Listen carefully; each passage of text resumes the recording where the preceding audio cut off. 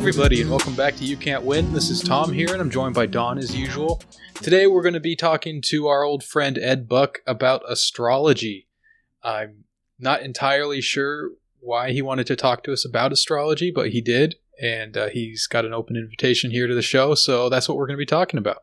So why don't you clue us in, Ed? What's going on with astrology?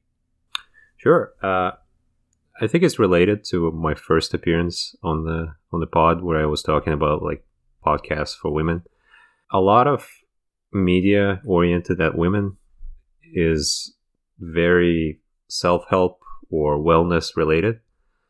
And if you try to like read like Vice, Jezebel, Broadly, that kind of thing, everything is kind of plastered with wellness, and astrology is kind of the centerpiece of it. Every woman believes in astrology. Every single woman 100% believes in astrology. I believe it's genetic. I believe it's related to the double X chromosome. I think it develops spontaneously at some point. I actually wanted to do an experiment where we, the way Herodotus describes Egyptian kings, depriving children of language and seeing if they develop some sort of language on their own. I was wondering if you could like completely seclude a young girl and see if she spontaneously develops an interest in astrology or starts looking at the stars and figuring out her chart. I have a theory about this, actually, now that you mention all this. No, go on. What's the theory? Well, I wonder if, because they can't read, but they are, forced to be taught to read, they're forced to, quote-unquote, learn how to read in school and all that kind of stuff, that perhaps they kind of get confused about what reading is, and they start to look at the stars and stuff like that and think about that as a form of reading. And so astrology is some sort of like crossed wires there with like the reading and the physical inability to actually read. Yeah, it's like a primitive man, like looking to the stars to explain, the bad things that happen to him. Right, like they're taught, like you look at these symbols in this order and it has some kind of meaning to it, and then they start to notice that in places where it's not really intended. Yeah. So we're off the rails already. Well, my other idea was to lobotomize a woman and see if she still has an interest in astrology. I don't think that's legal anymore. I don't know. Well, yeah, it's legal in some places. Maybe like Bahrain or something. Let's not take it off the table. Just because it's not politically correct. No brain, Bahrain. That's what they call it. That's right. Well, it is true. Every woman believes in astrology. So that's premise one. The level of commitment to the belief in astrology is like 100%. The kind of faith that average woman has in astrology is like the faith that Abraham had when God told him to cast out his firstborn son, Ishmael, into the desert. Or when God told him to offer up his second-born son as a burnt offering. That's the kind of commitment that women have to astrology, even if they refuse, if they're crypto-astrologists, and they say that, oh no, I'm rational. It's false. They 100% buy all of it. It's both like breadth and depth of it, so like every part of astrology and also every like technique into it. And what's interesting about it, I think, is that now it's very, very widespread. And by that I mean that men gave up. Is that the only check on astrology spreading was men going, nah, that's not true. This makes no sense. But we kind of stopped doing that. And now I think it's everywhere. I think at the end of 2020, there was a big astrological confluence, or like two planets came into close proximity to each other on a observable sky. It's Jupiter and Saturn. It's called the Great Conjunction. And LeBron James tweeted about it. And then like Google Doodle was like celebrating the Great Conjunction. And I think now astrology is probably more popular than it's ever been. There's not a lot of hard data on this, but there are these humongous apps. One is called CoStar, another is called Pattern. And all they do is they produce these little kind of horoscopes and little kind of charts, and then they produce little advice for every day and for like long-term goals. And every other person in the United States has that app on their phone. But if you don't kind of tune into this, you're basically kind of locked out. It's like a parallel universe. And if you just, I don't know, if you're like me, you have no idea. Like, you just don't understand that there's this other thing that's been developing for probably a decade now and has taken over America. Much like something else that has taken over America. I think there's an image of rationality as being kind of dominant or hegemonic. Like, we have this light of reason, and everyone more or less kind of agrees on the same premises of like, yeah, we should be reasonable, understand each other. We should, produce kind of coherent statements and reduce everything to things that make sense. And that image is just plain wrong. Like, that's just not how things are. Instead, I think everyone has a tiny little reserve of rationality. Like, you have a small little place for you where you kind of know how things work, and you kind of try to build something there, build a house there, basically. Whilst you are like in the middle of a demolition derby, or like, if you know, if you know the video game Twisted Metal, you are in the middle of the Twisted Metal like arena, and there are like millions of people just kind of going off of each other and shooting rockets and killing each other, and you're just trying to like make ends meet or something, whilst like there's this giant ballet of irrationality just constantly going on. Yeah, you're playing Stardew Valley and they're playing Twisted Metal. That's right. You are like a Minecraft. I don't know, like you're building your own little settlement, and people around you are just off their wheels. And I think it's kind of related. Yeah. I don't want to be like, hey, here's a current thing, but there was a thing that happened recently, which is that they took over the Capitol, and a lot of those people, I think, are you would call like normal Americans. Like, they are, obviously sociologically, you could probably find like, well, maybe they are of a certain background, or maybe they are like kind of extreme in some way. But an average like person in the world believes some wild shit. It's completely like, if you try to apply reason and coherence and try to be like, well, does this really make sense? Does it really make sense that Joe Biden is a satanic pedophile that stole the 2020 election? Yeah.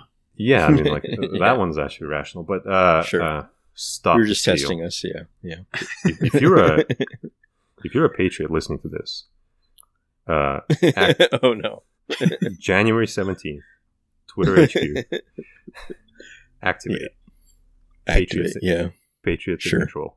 Anyway, what I was saying is, like, people believe these really strange things, and an average person, I think, actually is, or like a working class person, a person of a demographic that people think is like in control or kind of is important, believes strange, odd things that you can't really control from a place of like, well, is this rational? It's just out of control. It's just within their view, and they kind of open themselves up to it. And you are just kind of standing outside. And my 2 points. Oh, go ahead. Go ahead, though. No. Oh, I was just going to say that. That sort of jives with my experience. Is that a lot of times when people are making political points or like broad kind of points, they sort of appeal to like that silent majority idea in one way or another. Like, even like with a lot of socialist stuff now, there's that mainstream kind of it is all now like, well, if we knock on doors and talk to average people, they're reasonable people, and they'll go, okay, well, maybe we don't agree on much, but we might agree on healthcare or something like that. Right. You know? Yeah. And, people always point to polls. Medicare for all is like 80%, positive in polling. But I do think that there's that giant like reserve of irrationality that, I don't know. I've always found it nerve-wracking in a lot of ways, because I always feel like just talking to average people here and there, it's like they're one step away from saying something completely off the wall and me being like, can't trust this person now or something, So, yeah. I'm feeling very defensive about my right as an American to be insane. I feel like you guys are coming at this from a critical angle. I don't like it. Yeah. No, yeah. That's absolutely what I mean, is that I think there is like a well or like an ocean of like, I don't know. I come back to this image in Jean-Paul Sartre's Nausea, there's this image of him like sitting down in the park under the tree and just completely losing it. Just everything just goes insane, and every solid concept just becomes this weird gyrating mass of blackness. And I think that's kind of how people see the world a little bit, is that like they're one step away, or like one strange event away from just everything unraveling. And like the Ken Loach, like the, I don't know, Jeremy Corbyn, Bernie Sanders idea of like, well, we're all just normal guys and we all just want, healthcare. We all just want to help each other. It might be true in some sense. Maybe like if I'm in a good mood, like if I'm like in a very good mood, I could be like that. Mm-hmm. But I feel like if I'm pissed off, or if I'm just like in my normal mood, which is not a good mood, which is pissed off, basically. Yeah, I do not want to help these people. I do not want to be in the room with these people. And if I were like to believe something like QAnon, I don't want them to have healthcare. I don't want them to have good things. I don't want. They're not like me. Like that stuff just doesn't work. I feel like, I don't know. Like if you try to be like the guy that stormed the Capitol in the fucking Viking outfit, QAnon shaman, I'm not gonna come up to him and be like, hey, like, what's your healthcare plan like? Yeah. I just don't think that will work. Because his mind is on intergalactic pedophiles and my mind is on what's your deductible. It just seems like there's like a complete misdirect when it comes to that. And astrology is a kind of a microcosm of that, is that like, I think a lot of it is fairly anodyne in terms of like, it just doesn't have, it's not biting, it's not scary. I think this is like a thing that people always come back to astrology, is that it's very down to earth. It's just like, well, is your meeting going to go well? How's your relationship? How's your relationship with your family, or how's your romantic relationships? That's kind of what astrology really talks about. But this well of irrationality that astrology kind of taps into is like concealing like these darker, stranger things. And ultimately, I always feel like you're kind of just dancing around this problem of like catastrophic or strange. Like once you buy into that, the irrational impulses or irrational ideas that you have, they have a lot of validity. Once that happens, I feel like you could be down on the road of something really dark and strange. Or it could be an awesome adventure to Washington, D.C. It could be a great, like people stopping the fucking steal. And patriots in control. So like that stuff, I feel like that's what astrology kind of is. It's a part of that system. It's very normalized. And my 2 points about astrology is that one part is that despite being this kind of anodyne, simple, kind of like day-to-day, quotidian, kind of superstition, what it is in reality is this kind of very much normalization of an irrational element in our lives, which is the point that Theodor Adorno makes in his book, which is called Stars Down to Earth, because it's not actually this weird superstition. It's very much integrated into our daily life. The second point is that the critique of it, which I think is social critique generally, just does not land. Like if you were to point out, this is irrational, this is stupid, and it kind of makes you more open to other elements of irrationality. For Adorno, that was always, any step towards irrationality was always a step towards Auschwitz. Is that like it would be a step towards industrialized extinction of life. That just does not land. People don't buy it. People don't recognize it. And people just will reject it if you try to do that. It's just like this kind of obsolescence of critique. Is that like this ideas of theory, of like a theoretical insight that you could have by reading philosophy or reading sociology, is completely like falls on deaf ears. People are familiar with it, people understand it, and they ignore it. The common image is that, what's the Jonathan Franzen book?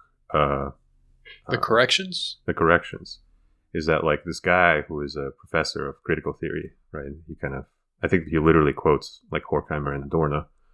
He understands all of those things, and he just chooses to act in these like bizarre and kind of irrational ways. And he, at some point, like the paradigmatic scene is he sells like his books, like The Dialectic of Enlightenment, to try to bed one of his students, or try to, try to get like on a date or something.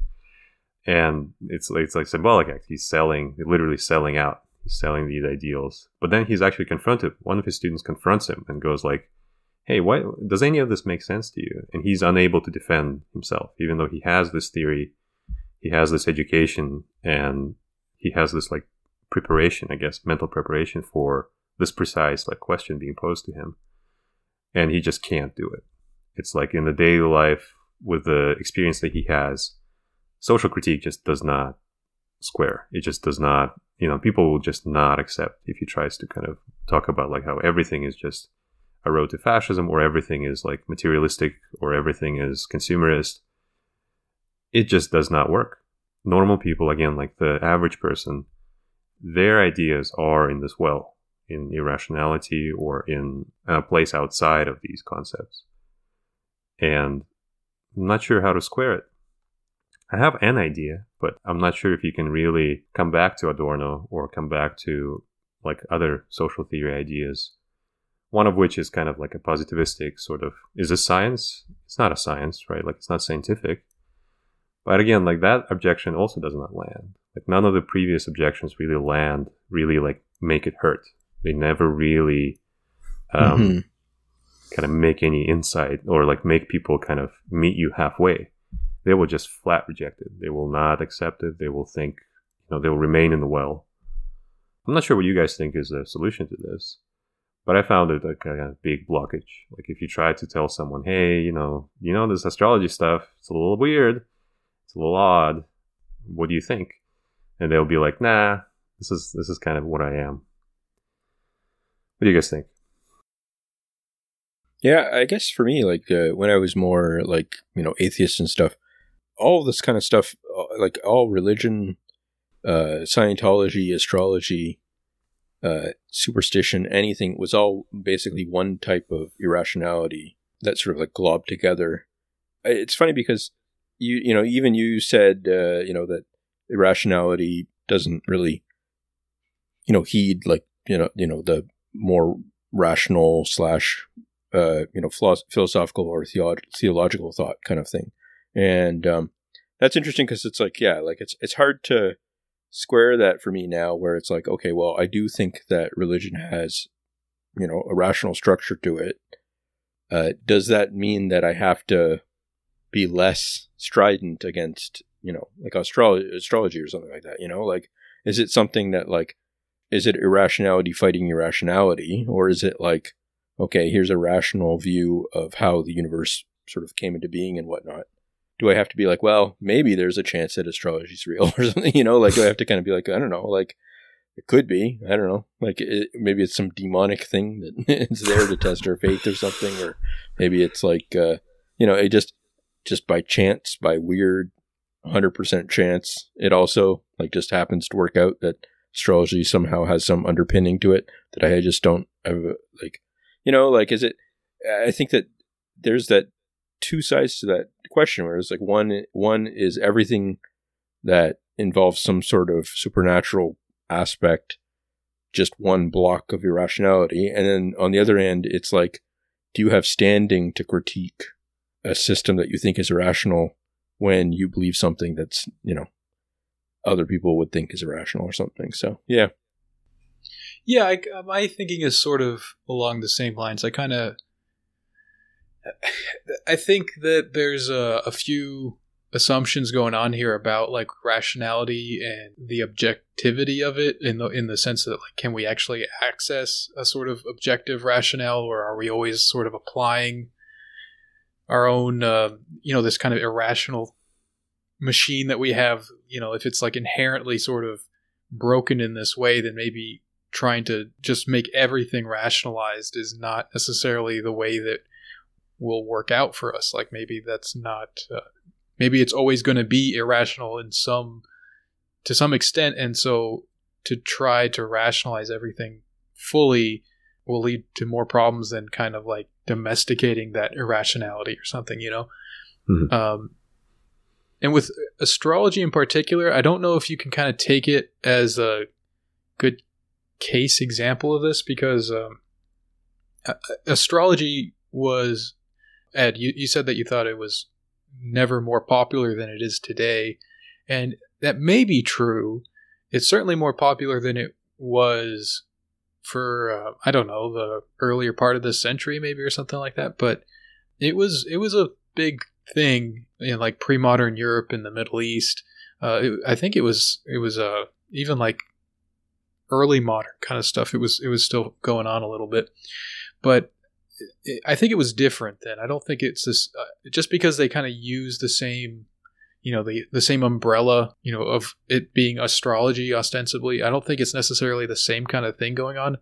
I think that whatever was going on in the pre-modern times is difficult for us to understand because it's just such a different context that whatever they were really discussing within the astrological discourse, whatever was really being discussed there, I don't know if that's something that we can really access. Like I'm sure a lot of it was just kind of woo-woo nonsense, kind of like what it is today, kind of like what we're talking about. But there was probably something there that they were getting at that is just veiled to us in some way. Sure, and I meant in the modern age, like not in the prehistoric. Obviously, gotcha. Okay. Yeah, that makes more sense. Yeah, and today I think people are just taking that old stuff and kind of saying like, "Oh, I'm doing that," and just kind of going whole hog with the whole thing without any sort of like just believing they've uncovered some kind of hidden truth or whatever, and going about it like that without any sense of like carefully thinking about what they're reading and what they're buying into and all that kind of stuff. So that is a little bit worrisome to me. I'm not like the idea of irrationality being either inherent or like a dominant part of our thinking doesn't scare me really, but the idea that people are willing to dive fully into irrationality is a little bit worrisome. I mean, it's honestly, it's kind of the same sort of concern that I have when people dive fully into the whole like, oh, we're going to rationalize everything. I think both of those are, it seems like you're warding off some sort of challenge or problem that you see coming. You're just like, oh, well, this has got to be the solution, so I'm just going to go with this. And that just seems like asking for a disaster.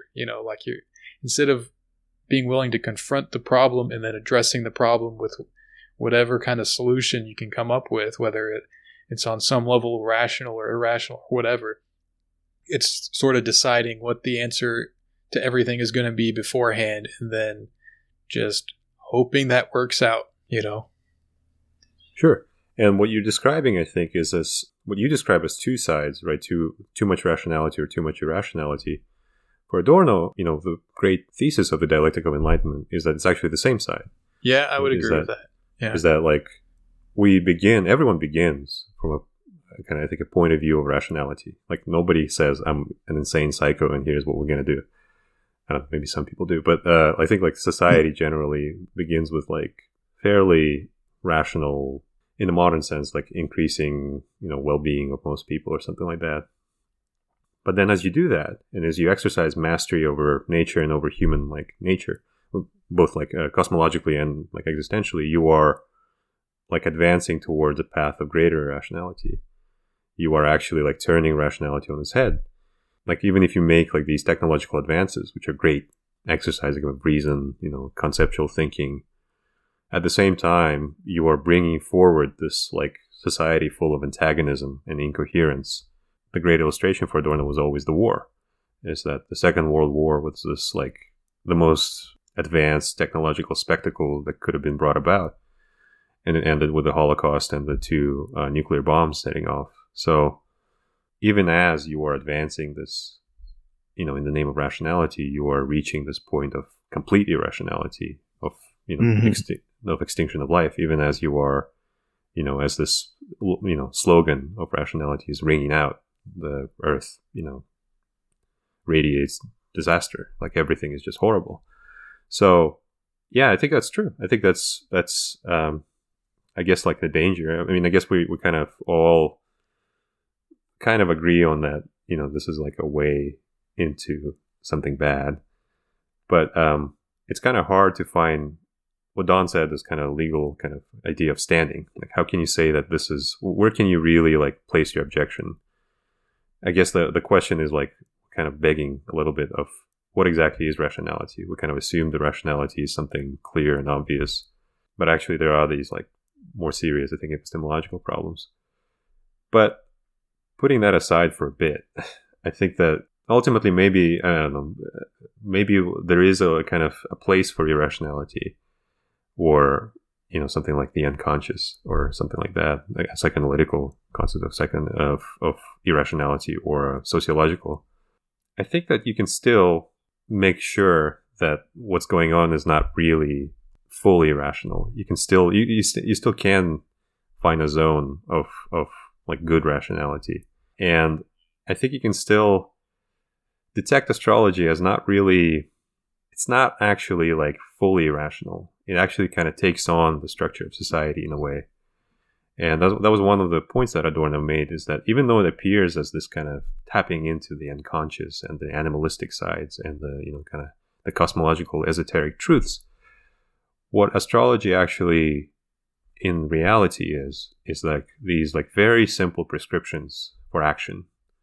It actually reduces to the rational like system of our lives. Like the actual things that astrology says are like, you gotta drive, you gotta like pay attention when you drive or something. Like make sure you don't get into an accident, or don't take a long road trip if you're sleepy or something, like that kind of advice. And it sounds very like obvious, like, yeah, of course. But, you know, I think that like it reflects the fact that in our society we have all of these like contingent choices. Like basically like, let's say, do I go like on a trip with my friend, you know, that they want to go on? Or do I go, what career path do I choose? Or let's say I'm sick, what treatment do I choose? Or something like that. Like a lot of these choices are very small decisions that you kind of make for yourself. And they require these exercises, I guess, of rationality or of decision-making capacity in some way. But they are kind of arbitrary. Like, what kind of clothes do I wear? What kind of food do I eat? What kind of car do I drive? You kind of just make a choice among many other choices. And astrology allows you to kind of make that choice with a reason. Like it gives you like, oh, okay, you drive a big car because you are kind of an individual that likes big things, like that likes extravagance because you're a Leo and you like to announce yourself. So you buy a truck.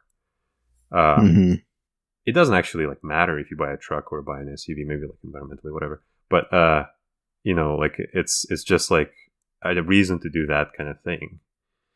It's like marketing. It lets you make a choice without actually having a choice. You have like this illusory choice, a fake choice of, you know, like different brands or different things to do. And this again like taps into another idea that Adorno had of this like fake freedom that society creates for us, this consumerist kind of paradise where you can make all kinds of choices. And also in the artistic scene, you get like all kinds of like entertainment products, the culture industry products. But there's no difference, really. There's no critical, rational criterion by which you can kind of select the correct thing. You're just being scammed. And the choice is like which... damn Cyberpunk with those life paths. That's right. It's like you get like an RPG decision tree, but at the end, you get the same ending. And I think that's kind of like... that's what astrology kind of comes in to do. It comes in to kind of be the handmaiden of these like myriad of inconsequential choices, and it creates kind of a meaning in a story for why you make those types of choices. But in the end, you are confronted, I think, in some sense with this, the fact that they are inconsequential and they are just kind of things you choose randomly, arbitrarily. You could have rolled a coin instead of rolling a 6-sided die or something, or a 2-sided coin. You rolled a 12-sided coin, which says like, oh yeah, I'm an Aries, or a bigger coin if you have other signs. So I think now is a good time to kind of introduce our signs and our charts, because I thought it would be kind of cool to kind of get into a little bit of it. Yeah, that should be fun. So we kind of gave you our information before the show, and you were able to look that up, and I guess you're some kind of expert, wizard or whatever about this kind of thing. So that's right.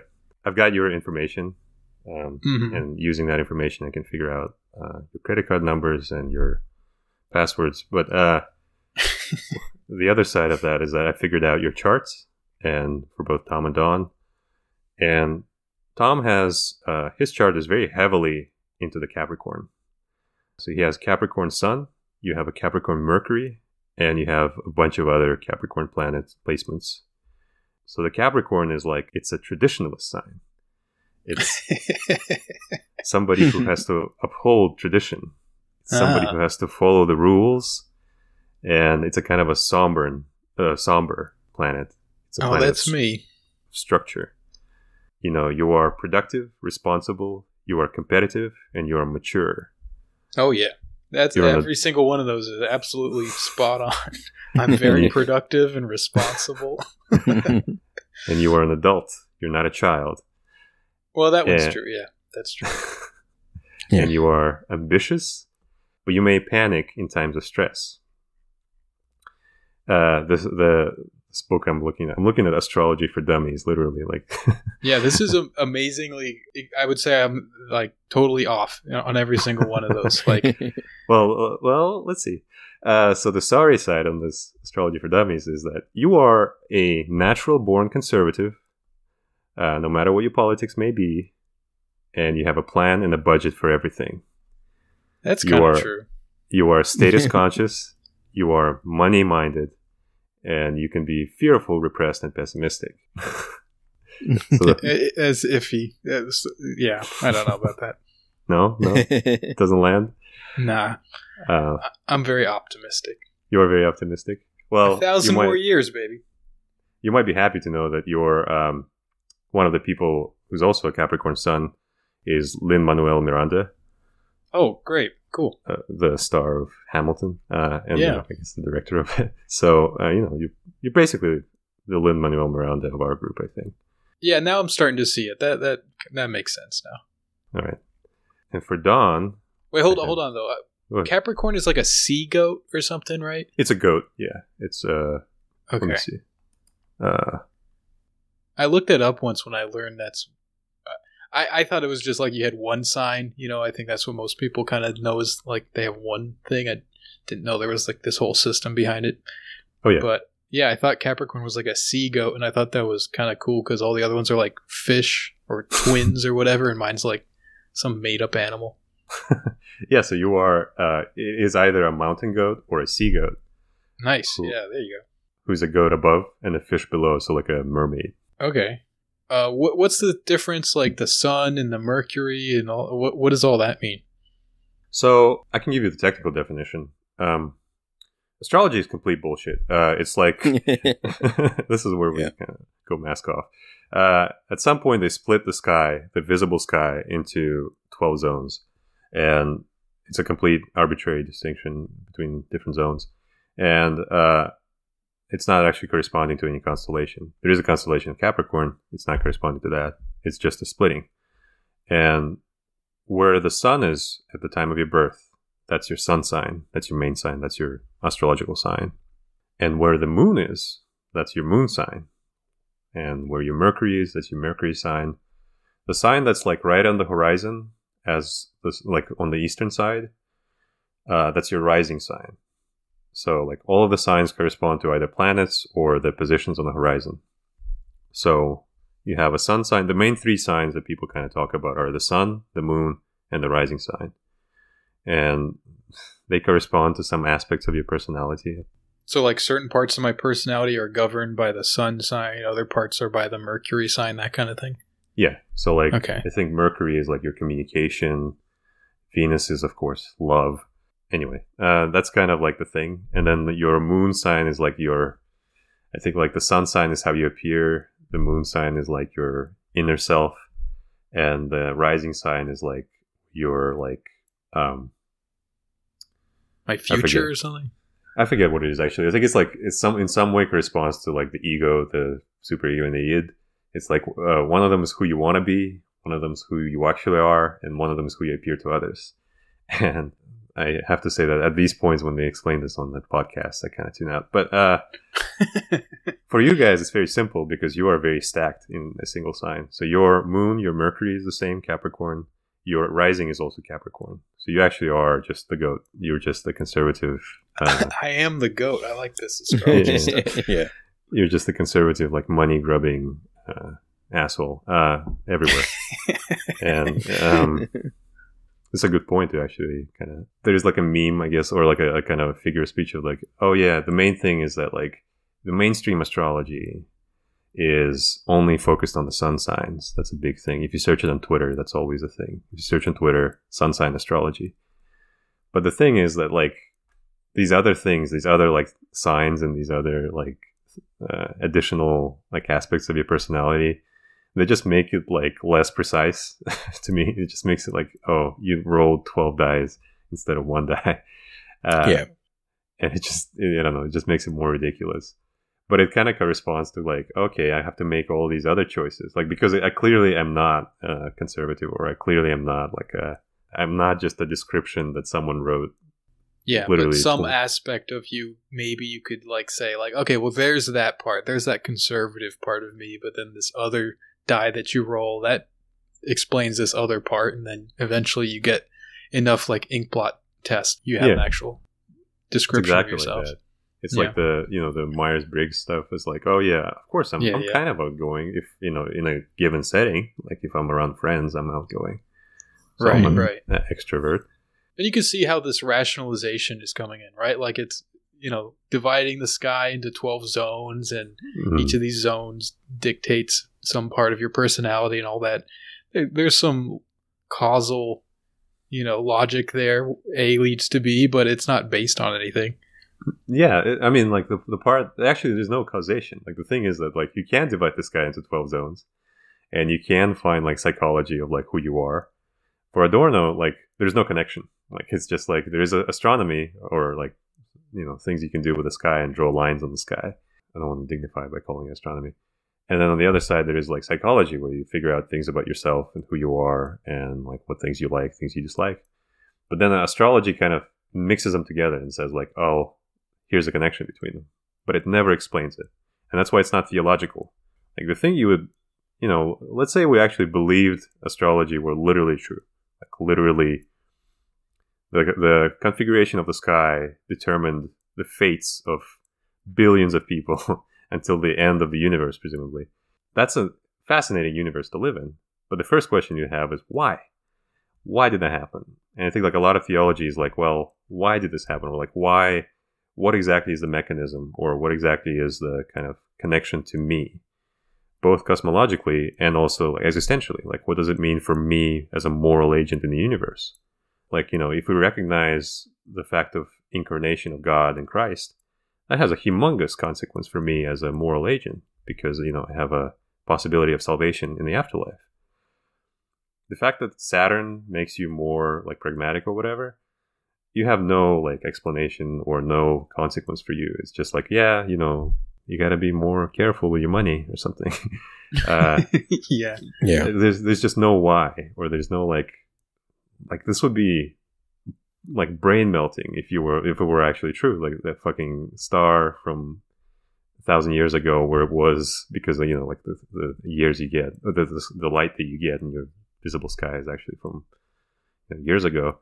That's determined your life forever. That's humongous. Mm-hmm. Right. Like because you're not a moral agent anymore, because it's been determined by this other thing. Yeah. And I think the lack of like a background grounding theology behind this like modern incarnation of astrology is sort of what lends it this extreme like woo-woo kind of thing. I think like in a pre-modern context where people are coming from some religious background, they have like a pretty strong theological worldview, like some sense of like God created this. There's like some sort of narrative there. You can look at something like astrology and just view that as this like auxiliary thing where whatever you see in the stars, it's not like the stars are doing it necessarily. It's more like for whatever reason, you can see God's will being enacted by the fact that, oh, well, these seem to line up and that's the way God did it. It's not like, it's not a grounding force, and because it's so flimsy, it's fine when it's not that. When it becomes like central to your worldview, I think that's when things get kind of weird.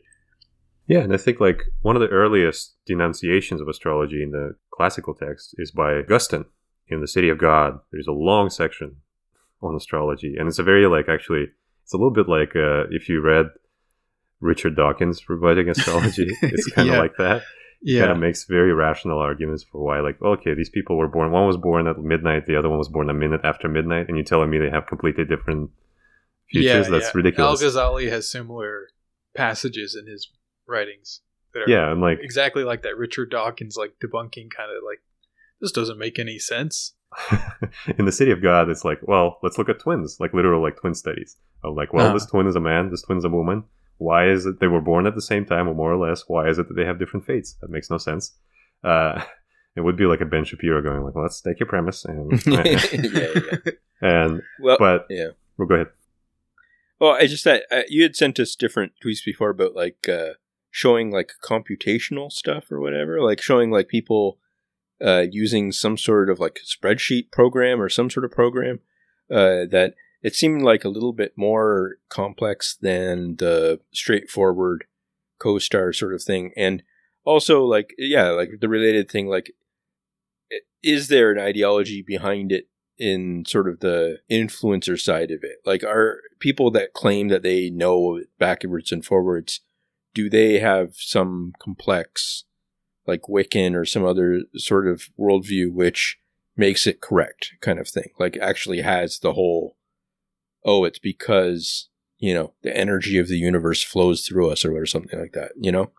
What are the background ideologies of those kind of people? So I think there's a kind of a difficult problem of objective study. So like a particular person may have a justification or a grounding, a foundation in like a religious or a theological idea. But a practice generally, for me, is no. Like they are very much saying, you can believe whatever you want to believe. And this is actually like a trope, like a fairly common thing in like astrology discussions. Is that like you may be a Christian, you may be a Muslim, or you may be a Hindu. Humongous in India, you know, rules all kinds of things in India. Humongous in China, humongous in Japan. They have their own systems also, but they also like Western stuff. And it's just like, you know, one size fits all. We have this thing, we have this idea, or we have this tool, and whatever you want to believe, at some level, you can check this, and you'll see that it fits. And then you can kind of justify it in a way. So, for me, no, there isn't any. And it doesn't allow for a theological or like a philosophical, like, undermining.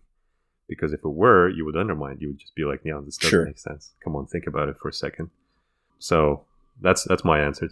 A lot of the debates kind of things that I see in that discourse, it seems like people trying to discredit other people in the same kind of milieu, like being like, oh, that person is a white girl who doesn't understand what she's talking about, or something like that. You know, like it seems like there is some level of critique within it of other people doing it. And then the thing that interests me is that also that, you know, trying to add complexity or new styles of being able to do it as if it makes it more sophisticated and accurate and stuff like that too. Like that seems, both of them seem kind of bizarre to me. I mean, part of it, it seems like bound up with like identity politics sort of stuff, like where it's like, well, both the number one, which is, you know, we opened pretty hard on the whole that this is a lady problem or something, but like, and then beyond that, we, you know, like it gets, sometimes it seems like into racial kind of stuff, like white women are profiting off some traditional practice or something, you know, right? Black girl magic kind of thing. Yeah, and I don't know, like that feels strange because it's like it seems like a way of insulating it from critique. Almost like by attacking first or something like that, being like, you know, white people just don't understand astrology, or like men don't understand astrology because of some fault within themselves or something. So I don't know. That's just a strange aspect of it. So. It's hard to suss out if that is the political climate sort of leaking in and reflecting, you know, like, because that's how a lot of discussions about politics are nowadays, at least on Twitter and all that, where these discussions are going on. You know, that's sort of how things play out. And it's hard to kind of figure out how much of this is like inherent to astrology or whatever's going on with astrology today, and how much of it is just like the fact that it's the time that we live in and that's what people are going crazy about. The age of Trump. Yeah. Age of Trump. Yeah, I like both of those ideas because I think Adorno actually responds to both of these, or he has like an idea for both of them. Well, Adorno's just got all the answers, doesn't he? That's right. He just seems to be like a very smart individual. So for Adorno, there's this problem of he talks about semi-erudition and semi-literacy. And semi-erudition is like this sophistication that a lot of astrology actually does have, is that like there are other systems or there are other things you can learn.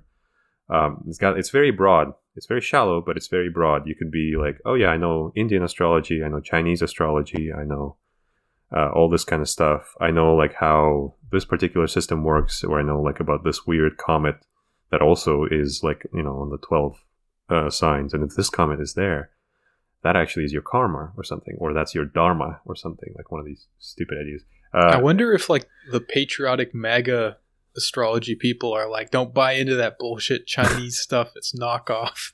Yeah, that's a huge good American astrology. That's a huge controversy. It's like QAnon people are all into astrology, and they all have their own like, oh yeah, Trump is going to win because the Great Conjunction. The Great Conjunction is going to reset the politics and make Trump president again. We got to crack this thing open and show them it's all a bunch of Chinese tea leaves that they're reading. So, I don't know. I feel like there is like a real mechanism of like defense. Whenever people, I don't want to sound like a misogynist. I really resent Don. A little late, Ed. I really resent Don implying that there was a hint of misogyny. But white feminism, that's kind of thing, that idea that like white people just don't get feminism, is very similar to those types of defenses of like, oh yeah, this is just like an indigenous magic thing, or this is just like a white person just would never understand this, or a male would never understand what's going on here because they're too busy, being racist, storming the Capitol, restoring the integrity of American votes. And they are just not able to, comprehend the essence of it. And that to me, again, like is that's just a feature of these like new superstitions or new like irrationalities, is that they're able to kind of take on the features of the wider society. They're able to kind of, reflect what the actual debate is in the political system and like kind of integrate it into here. So you have these like liberal astrologers, which is, most of them. And then you have these QAnon astrologers or right-wing astrologers. I'm sure there are communist witches, that kind of thing. I'm sure you can find that. And it's just like, clearly that's just the underlying conflict in society. That's just like what the different sides are. But they all have to kind of frame their arguments as like, oh yeah, you're just misreading this like Taurus chart or whatever. Like you're just in that. So that makes it funny to me. I like reading those types of debates. Sure. Because they have to kind of agree on like, oh yeah, this ridiculous system that we all believe in. We all have to frame our arguments in those ways. But the ultimate opposition is that like you believe in that satanic pedophiles are ruling the country, and I believe that we're going to build back better with Joe. And yeah, I don't know. I find that very funny. But it is like, that's the social practice. That's like the field of struggle. I don't know, the Althusserian term. Okay, so how about we move on to mine. Let's do Don. Yeah, I want to hear Don's thing. So Don is extremely stacked in Taurus. Don's sun is Taurus, Don's moon is Taurus, Don's Mercury is Taurus, Don's Venus is Taurus, and Don's Mars is Taurus, and his rising is Pisces. So your sun is Taurus, which is the quote at the beginning of the section is from Harry Truman, the man that dropped the 2 nuclear bombs on Japan. And allegedly. Allegedly. The Tokyo lies never stop.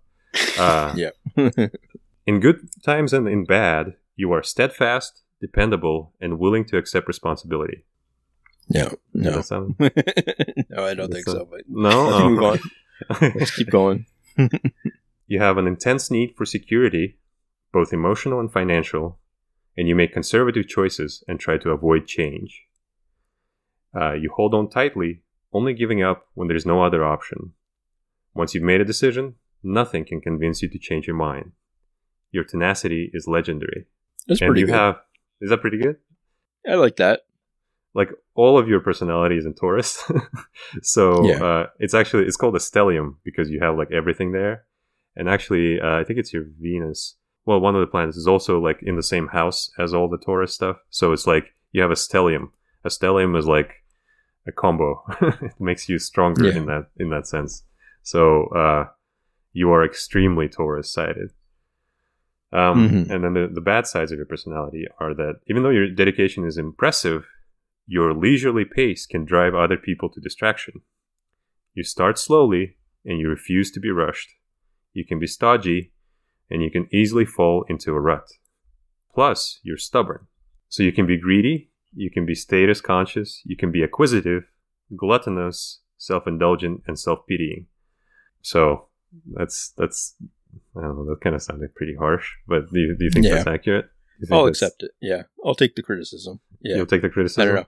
I think that like the stubborn one is hard to, I think that's a good one for like astrology because you can't really be like non-stubborn, I think maybe, you know, like it's one of those things where like you hear it, you don't go, oh, I'm not stubborn, you know, like, I don't know, maybe it's not like, it's like one of those things. I feel like that's what the sort of markers they use a lot of the time are ones that you either have or don't care that you don't have or something. You know what I mean? Yeah. It's like, it's like you either buy into it or you're like, maybe not that one. But it's not like, you know, you will make this decision in this way for sure or something, and then you don't or something. Yeah. You know? So or it's something that's really relative, and you can it scales really well, right? Like there's different, like someone can feel that you are stubborn about a certain thing, and then when you read this astrology thing, it says, yeah, you're stubborn. You're like, yeah, I am. I never back down when it comes to picking my favorite spoon for breakfast, you know, that kind of thing. It's not really a defining feature of your personality, but you see that and you're like, oh yeah, that's me for sure. Yeah, it's like if you throw a bunch of darts and there are 12 targets, it's not actually a dart ring, it's literally 12 things. You'll hit something. Some of it is true. And yeah, like I'm stubborn when it comes to my spoon or something, or I'm stubborn when it comes to my politics. I can be stubborn in a setting, or, you know, like it's just not, it's never like, oh yeah, you are a left-handed person who's a vegetarian. Like it's never anything falsifiable. Yeah. Because otherwise everyone would just be like, no, I'm not. And let's believe in something else. You'll be happy to know that one of your like sun sign brothers is George Clooney. So it's basically, again, like I see you as a George Clooney of our group. Sure. And other people, Stevie Wonder, Cate Blanchett, Salvador Dali, and Dev Patel.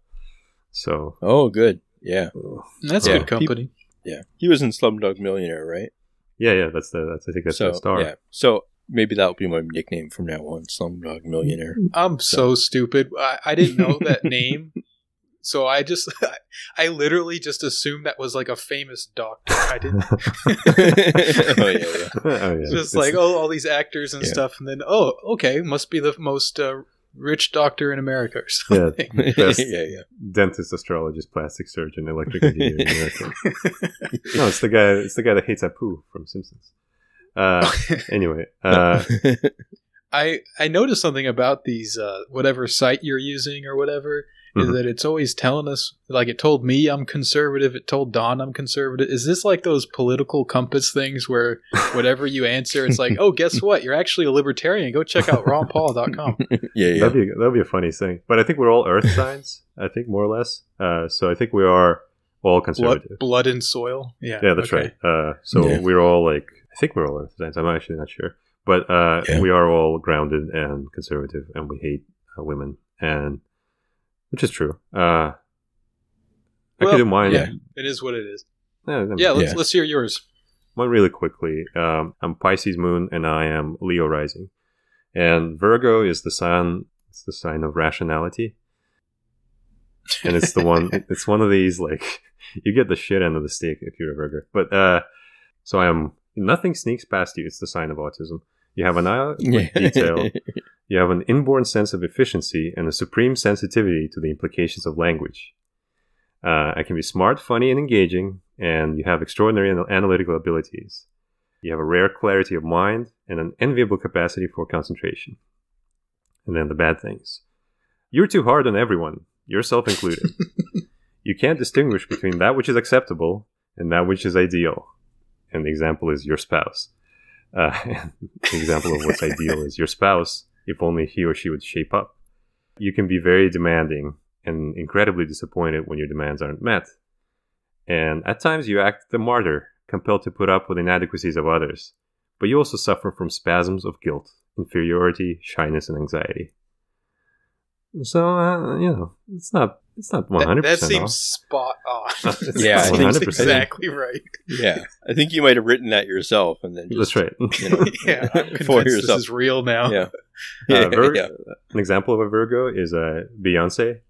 And Okay. I'm sure.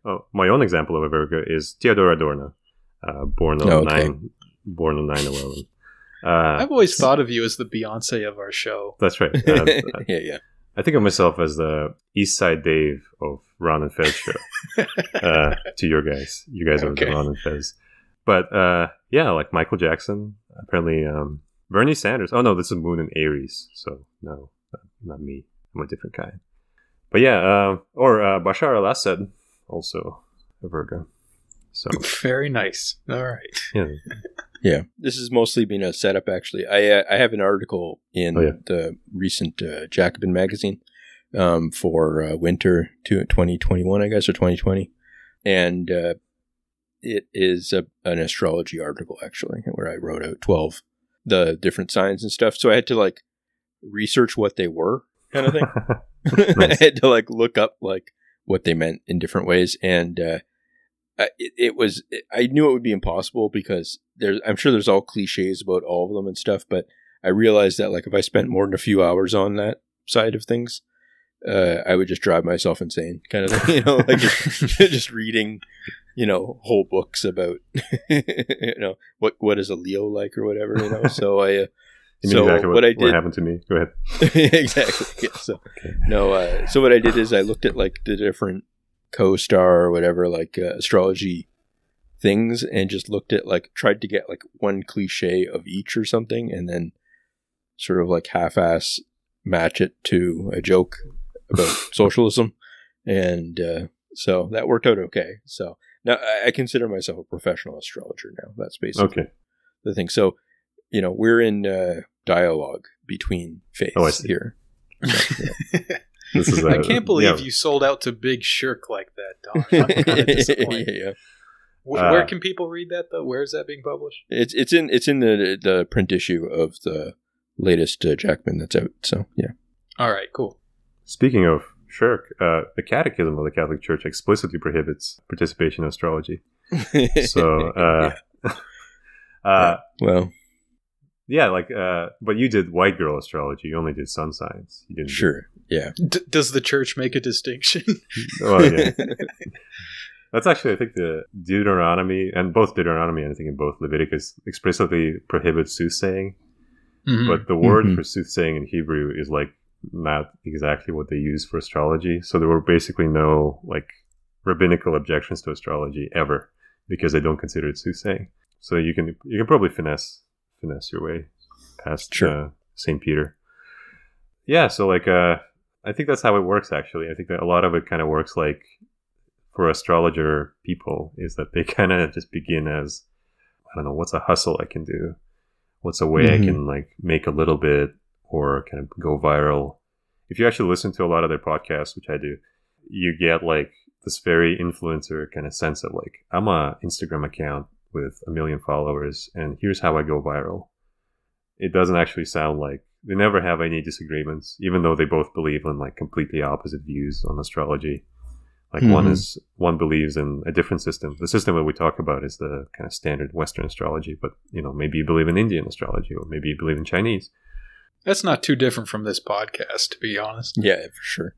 Yeah, I guess it's a dialogue of faith. But they never go like, you were just wrong. Like, I guess you guys never go, you're just going to hell. No, but they never like this like rational system that they're supposedly advancing. It has like rational, kind of semblance. It's propositions and it's based on some evidence. So if you compare the evidence and evidence said one thing, my evidence said the other thing, you kind of go like, well, one of us is wrong. But that never arises. And what arises is like, how do I go popular? How do I make money? How do I, kind of go big? And that's actually the kind of inside talk of a lot of astrology producers, content creators, is that like, how did you make it? How did you create this thing? How did you make it more popular? So I think that what you did actually is kind of quite close to what they do. Yeah, it's one step down on a long road. Yeah, like you could probably make a career. Yeah, sure. But the thing that I find kind of funny is that like, yeah, like that's just it. Like that's the other side, is that like there's this system that you could like rationally kind of try to, kind of dissect and try to be like, well, this doesn't make any sense. But the real answer is that it's a racket. And that's like Adorno's view also, is that it's like fascism. It's like a racket. You know that it's false in some sense, or, maybe you don't really care if it's false or true. What you care about is how to scam people, how to get people to believe in you, how to get people to buy your thing, how to get people to reject other things, and how to get people to kind of more and more involved, as opposed to like any sort of criterion of rationality. I can appeal to your, DSA, I don't know, democratic, whatever they believe in. I can appeal to that, if I put it in the language that you understand, and then I get you into this well. And from that point on, you're mine. And I think that's actually how it works always, is that a lot of people are confused and confronted with these meaningless choices and aren't happy. And here's a thing that I can give you that introduces a semblance of agency to your life. And that's the real problem to me. Like, that's the real reason why these critiques don't work, is that you're not confronting the situation of people. You're not actually saying to them, what you're doing is not just like irrational or unscientific or unmaterialistic or whatever. You are stuck in this, I don't know, warm existence where like you are just confronted with nothing and you have no way out except to trust some scammer. Mm-hmm. And your only solution is to believe this stupid thing on your phone. And that's terrible. That's a terrible thing to be in. And that actually hurts. That if you told that to people, that would actually hurt, I think. Well, maybe not for me, but if you're like a person that they respect, they would be like, no, that's bad. But telling to them, oh yeah, this is not scientifically materialistic. Adorno said that this is culture industry. They will not get it because it doesn't hurt them. It's like, I think Sam Hyde has a video from a while ago where he kind of says, you can't just call someone a hipster. People don't get that that's an insult. You're not insulting them. What you have to do, like on Twitter, you have to find out if their relative died recently or find out where they live and send a threatening mail to that post address. And that's the way you hurt people. You actually get them scared or you get them kind of annoyed with their life in some way. You can't hurt people by just saying, oh, this thing from 50 years ago, this stupid book that I read, that's actually why you're wrong. That doesn't land. These systems of irrationality, if we believe in some sense that they are an opium or something, or like a substitute for something, you have to offer an alternative that hurts them, like that makes them kind of actually afraid of what they're doing or like unhappy with what they're doing, as opposed to kind of just not meeting them at all. Sure. Yeah. Wait, so what are we're supposed to send death threats to people's family? What are we doing? All I'll say is that January 17th, Patriots awaken. But no, like I don't know. Like I don't actually know like how to do this generally. Like I don't know how to like make people afraid or make people unhappy with what they're doing generally. But like if you were, that would be like the thinking, is that like you try to find what actually makes them, what actually would make them kind of change their minds. Like what actually would make them kind of confront this on the level of like, this is a bad thing that I'm in, as opposed to. Is it that bad though? Like we were saying at the beginning of this that you kind of believe that the idea that most people are largely rational is untrue, and that it's really, we have a small reserve of rationality, and that most of what we think is, in the realm of kind of irrational kind of stuff. And I mean, this seems fairly benign. Sure. If we're kind of just like doomed to be irrational in large parts of our thinking, then some people are going to buy into this, so whatever. Sure. For me, what I'm proposing is like that's how you would do it if you wanted to. If you had like a positive program for, let's say, a rationally ordered society, which is what like a lot of That's what Antifa wants to do. yeah, like that's what Joe Biden wants to do. But like if you actually had some sort of an idea of like, well, maybe we shouldn't have this much irrationality, or we shouldn't have this type of irrationality that plays very much into essentially like a consumerist or a kind of meaningless rut existence. If you had some sort of positive program, this is how you would change the minds of people. You'd actually try to find what makes them unhappy and try to equate what they're doing with what makes them unhappy. If you wanted to break, like, let's say you guys talked about productivity or like being kind of stuck in like these destructive sequences in life, right? Like not being able to do stuff. The way you would actually like get people to like become more productive or more kind of self-improve a little bit, you'd be like, this kind of sucks, and you have to confront it. You have to actually like step up. Well, yeah, I guess so. I think this is what hell is for. This is why God tells us about hell. It's like, hey guys, this leads you to a bad place. Yeah. Well, I do think that there is a place, in some sense, at least on before we go to hell, or at least before we go to hell, in a nuclear explosion fairly soon. I think we should be able to kind of fix at least some of the problems while we're alive. And this is how you do it. You try to like actually find out what people find miserable about their lives and how this little bit of irrationality just kind of puts you back in that place. Yeah, that makes sense to me. I think that's the whole idea of this world, right? Is like, it's not quite right. You don't quite feel at home. It's not a good permanent residence for us. So you're preparing for the real thing, and you need to kind of learn some things and get yourself ready. And astrology is not going to cut it, I guess. Spoken like a true Capricorn. Order, traditional, conservative. Let's not get ahead of ourselves. All right, fair enough. So that's kind of what I have. So yeah, that was pretty good. I think we can move on to questions at this point. Sure. All right, so that was a fun little chat about astrology. Let's move on to the questions from the listeners. So this one says, not sure if this has been asked or answered before, but this question is for Don. What are your thoughts on liberation theology? Do you agree with Pope Benedict the 16th's view that it effectively omits the idea of God and that it changes the figure of Christ fundamentally?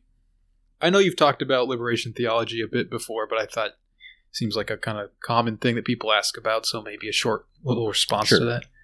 Yeah. I just I think that I haven't read much about it other than, we just did a show about Dorothy Day and stuff, but so I've read a little bit about it, but I guess I feel like with any religion, you kind of have to wrap your mind around the basics of it, at least within the orthodoxy of, whether or not you agree with it, but just, it feels more respectful and like more, I don't know, it just seems more like sincere to kind of not just try to clone paste the existing politics that you have. Yeah. Just assume that it's going to transfer over. There's a lot of people I know that, are deep into the liberation theology kind of stuff that I agree with a lot with, and I think are cool people and stuff. But like, I don't know. I just think that like the political, you might be like forced for some reason to actually perform politics in that way, like a radical left way, by your, the premises that come from like religion might, push you in that direction. And I think that's fine. And I think that it to me, it's probably true that something like that is correct. But like, it seems like the more like supernatural or like moral overarching elements are much more profound than, putting a cross and hammer and sickle in your bio or something kind of thing. Like, it seems like almost trivializing to some extent if you lean into it a lot, and it just becomes basically a different type of like flag in the bio kind of guy. You know what I mean? Like, I just yeah. That's why I don't do that, I guess, and why I am kind of careful about it, because yeah, I mean, and the other thing is that like liberation theology can mean a lot of different things. and that's one thing I kind of avoid too, is because, there were people that like a lot of the priests and stuff that were involved in these things, they went different directions with it. They were like, well, okay, if you want to become, if you actually want to live the gospel, what you have to do is become a guerrilla fighter and, fight for socialism in the hills or whatever kind of thing. Right? Like Jesus did. Yeah, but that is like a real tradition. Like, it's not like, but to me, it's like, that seems a bit different than saying like, oh, I think that socialism is good and abstract, so I'll call myself that. Like going the extra mile there is pretty, that is a pretty extra mile. I don't know. Like it's along that lines too. Like, priests would also do things like get involved in politics, like run directly for office and stuff. And I don't really like that. I don't think I wouldn't want a bunch of priests in the United States to run for Congress or something on like a pro-Trump platform or pro-Biden or whatever. It just doesn't seem, I don't know, just seems like it gets you into a lot of messes that they're already not good at getting themselves into messes kind of thing, out of messes. So like, it's like maybe not like, let's not like multiply the problems here. So it's stuff like that. Like there are a lot of premises that people don't really talk about as much, but were big parts of the traditional like 60s, 70s kind of movements and stuff. So, yeah. All right. Next question says, what are your thoughts on cowardice? Is it a vice or a virtue? Is there a special heaven for men who fall in battle? Is it better or worse than normal heaven? Do men who fall in battle automatically go to hell? This is someone with some very specific concerns. I hope we got to them before they, fall in battle in the Capitol. Yeah. Well, this was sent 28 days ago, so. Yeah. Oh, it could have been Ashley Babbitt. Yeah. As someone with an anxiety disorder, I guess I'll have to say that I hope that personal cowardice at moments doesn't keep me out of Valhalla, but I don't know. We'll see. I've never really been able to sympathize with this kind of martial valor kind of stuff. I don't know. Not really a big part of my experience. Not really a big part of like, I don't know. I feel like a lot of the times it's cover for something worse. But maybe if it's sincere, then it will give you a ticket too. I think that maybe like, if you do have some strange martial belief system or whatever, then maybe like you will get the special heaven, like Klingon heaven. Pins medals on you all the time and stuff. I don't know. Everyone's walking around the clouds with like North Korean general style, tons of medals and stuff, saluting each other. It's the final scene of Star Wars over and over again. It's just, the angels are playing war drums. Yeah, and the medals are like, there's like, it's like fractal or whatever. Like if you actually look in on the medals, there's like billions of medals on their chest, and one of them is like on October 25th you remembered to take your medication before you went to bed or whatever and stuff like that. It's just like it's like every moment of your life that you were brave gets a medal. So little gold stars for every good deed. Sure. Yeah, I don't know. I don't have any specific ideas about cowardice. I think it's not good to be a coward, I guess. I mean, I suppose you can't really say that cowardice is ever a virtue. That's an odd question to me because it sort of is like baked into the word that it's like a negative thing. So, I don't know. Ed, you got any thoughts on this one? Nope, still an atheist. Okay. No position. All right. Okay, how about this one, guys? What should be the new name of the Cleveland baseball team? So Cleveland's in Ohio, and so is Leslie Wexner. And he's the head of the snake in the United States, according to Maria Farmer. So I'm thinking... The Snakes? The Snakes, yeah. That's pretty good. Cleveland Snakes? Well, yeah. Not really a good... a lot of arm and leg skills in baseball. And, not sure that snakes exemplify that. But a spider. Yeah. How about that? Well, that's true, but like, what the hell is an expo? You know what I mean? Like, what is that? Well, it was the expo in '67 in Montreal. It was like a big thing. It was like the World Fair kind of stuff. Well, why was the baseball team named after it? There's no arms and legs in an expo. it's like an exposition. It's like a fun. It's like an event. It's like a show. It's like a show off or something, I guess. I think if you had a team full of snakes and a team full of expositions, the snakes would win a game of baseball. Okay, well, gonna have to put on my Montreal hat after this and get the bad vibes out. Yeah, it's within the realm of possibility, no matter how small, that the snake would eventually be able to, throw a pitch and hit the ball somehow, and the next position is just not physically possible. Okay, well, you take the side of snakes if you want to. Okay. I'm gonna stick with the best team in baseball, the Montreal Expos. So, yeah. All right. Okay, how about this one? Favorite 1990s video game mascot? Mascot? Yoshi, I guess? Oh, yeah. Yoshi's a good one. Yeah, I can't really think of one. Armitage from, or like the guy from Shadowrun, 1993 for SNES, I guess. Yeah, I'm going to go with that guy. I don't know. He had like cyberware and stuff. He was ahead of his time. So, yeah.